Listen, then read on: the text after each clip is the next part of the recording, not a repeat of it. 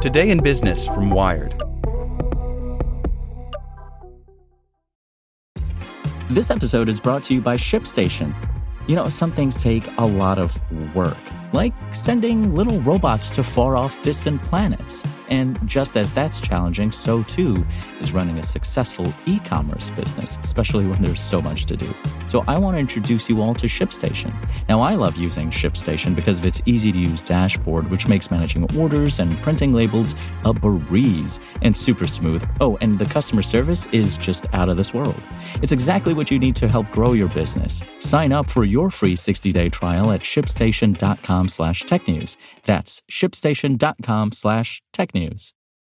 Introducing Wondersuite from Bluehost.com, the tool that makes WordPress wonderful for everyone.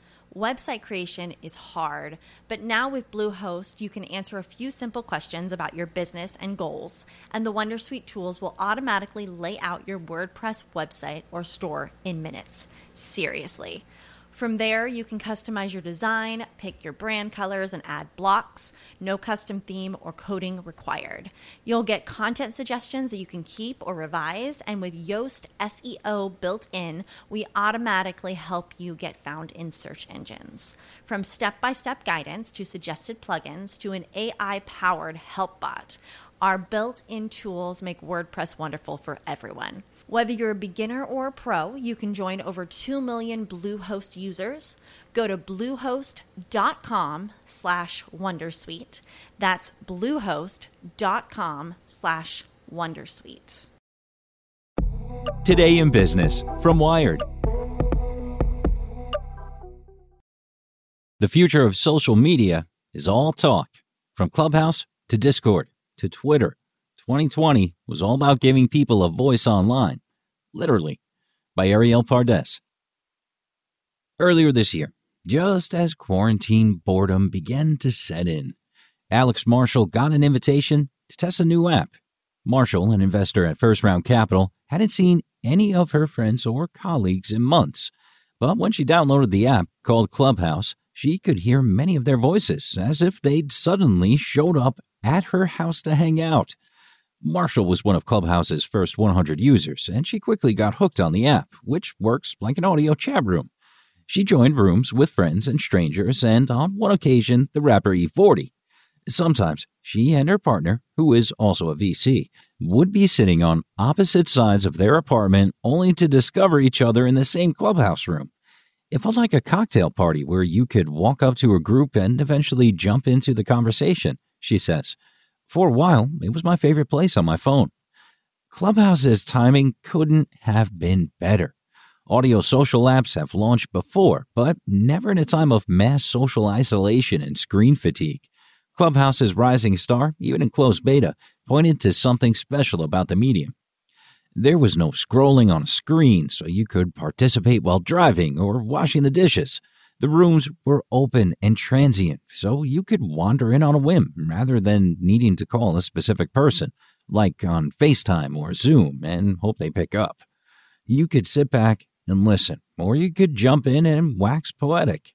And because you could hear everyone's voices, the interactions with complete strangers could feel oddly intimate, like listening to a podcast where you could talk back. Clubhouse isn't the only app trying to win your ears.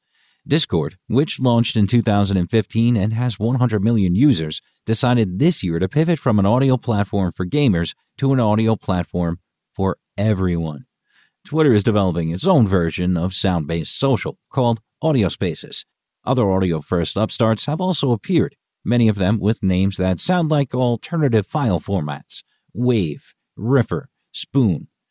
So begins the War of the Voices, to see which platform, if any, can rise to mainstream status and shape the future of social networking. Social media has a way of disrupting established media. In the early 2000s, online tools atomized news publishing, as newspapers and magazines ceded ground to professional websites and amateur blogs, and in 2006, a new microblogging service called Twitter, where anyone could share their thoughts with the world, 140 characters at a time. Audio is tracing a similar trajectory. For years, AM and FM radio stations were broadcasting's primary gatekeepers. Then podcasts appeared, and everyone from former NPR hosts to Joe Rogan started to make and distribute their own shows. And now the emergence of audio social networks make it even easier for anyone to broadcast their conversations to the wider world. While the pandemic perfectly teed up an audience for these new social networks, some analysts believe the plot was already set in motion. Podcast listenership has steadily risen in the last decade.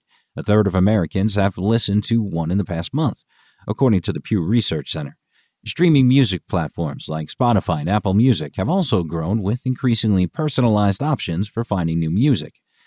It's easier to integrate all of this content listening into daily life, thanks to the popularization of smart speakers, headphones, earbuds, and other audio hardware.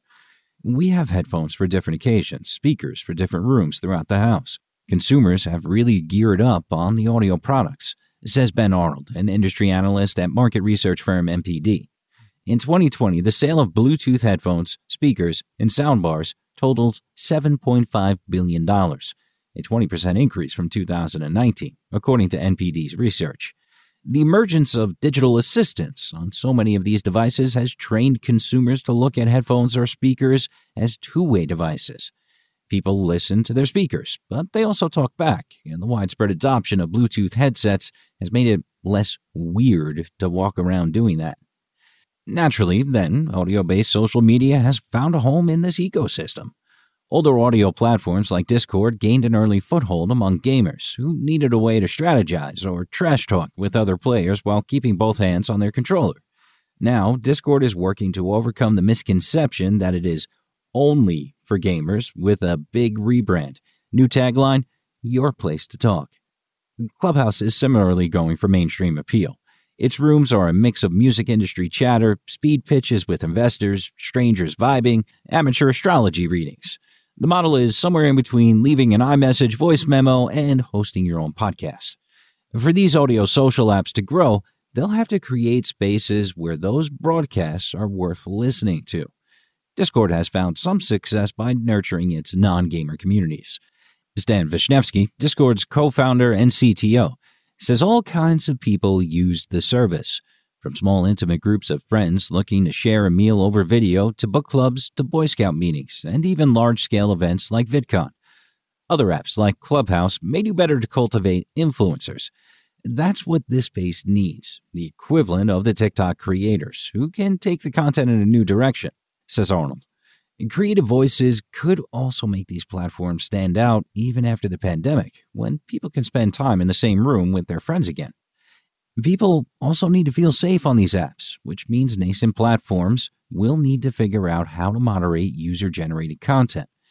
Will Parton, a researcher at Data and Society's Disinformation Action Lab, says audio social networks will face the same big questions as text or image-based ones, chiefly how and when to censor what people say. But audio as a format may pose new challenges. Platforms usually rely on a combination of machine learning, user reports, and contracted moderation teams to distribute the enormous task of moderating a social network with millions of users, says Parton. The basic structure for audio content doesn't change, but it does present different technical challenges, like creating a large training database on audio snippets. This isn't an insurmountable challenge, but it is an extra step. Clubhouse, which is still in closed beta, has already faced issues with harassment. The company did not respond to interview requests. And Twitter hasn't shared how it plans to enforce its rules on audio spaces, but it already struggles with problems like abuse and disinformation on its main service. One of the big challenges of open social networks like Twitter is that what's okay in one community is seen as wrong in another one, says Parton. It's hard to make a policy that's going to make both groups happy. He added that Discord, which gives its closed communities the tools to police themselves, has had more success with moderation at scale. This doesn't, of course, mean that issues of harassment go away, says Parton, but it strikes me as a much more honest, practical way of approaching the complexity of social life. Vishnevsky, Discord CTO, added that the company is constantly monitoring the service for violations to the community guidelines. Audio social networks also need to figure out how to make them inclusive in other ways. When Twitter introduced audio tweets, a precursor to its audio spaces, accessibility advocates pointed out that there were no captions. rendering it inaccessible to people who are deaf or hard of hearing. Twitter later added transcriptions of audio tweets. Discord has introduced some accessibility features, including text-to-speech and a better screen reader integration, but only after users have complained. However these audio social networks manage their growing communities, they'll need to keep them engaged once pandemic restrictions lift and Americans aren't as reliant on virtual socialization. The audio format may be the next frontier, but there's still a long way to go before it reaches mass adoption. Marshall, the VC, still spends most of her time in her apartment, but she hasn't spent as much time on Clubhouse lately. The app is still growing, and its users seem to be molding the identity of the platform day by day. But Marshall, like so many early adopters, is already looking for the next thing. Like what you learned? Subscribe everywhere you listen to podcasts and get more business news at wired.com/business. This is the story of the one. As a maintenance engineer, he hears things differently. To the untrained ear, everything on his shop floor might sound fine, but he can hear gears grinding or a belt slipping. So he steps in to fix the problem at hand before it gets out of hand. And he knows Grainger's got the right product he needs to get the job done, which is music to his ears. Call, click Grainger.com, or just stop by. Grainger, for the ones who get it done.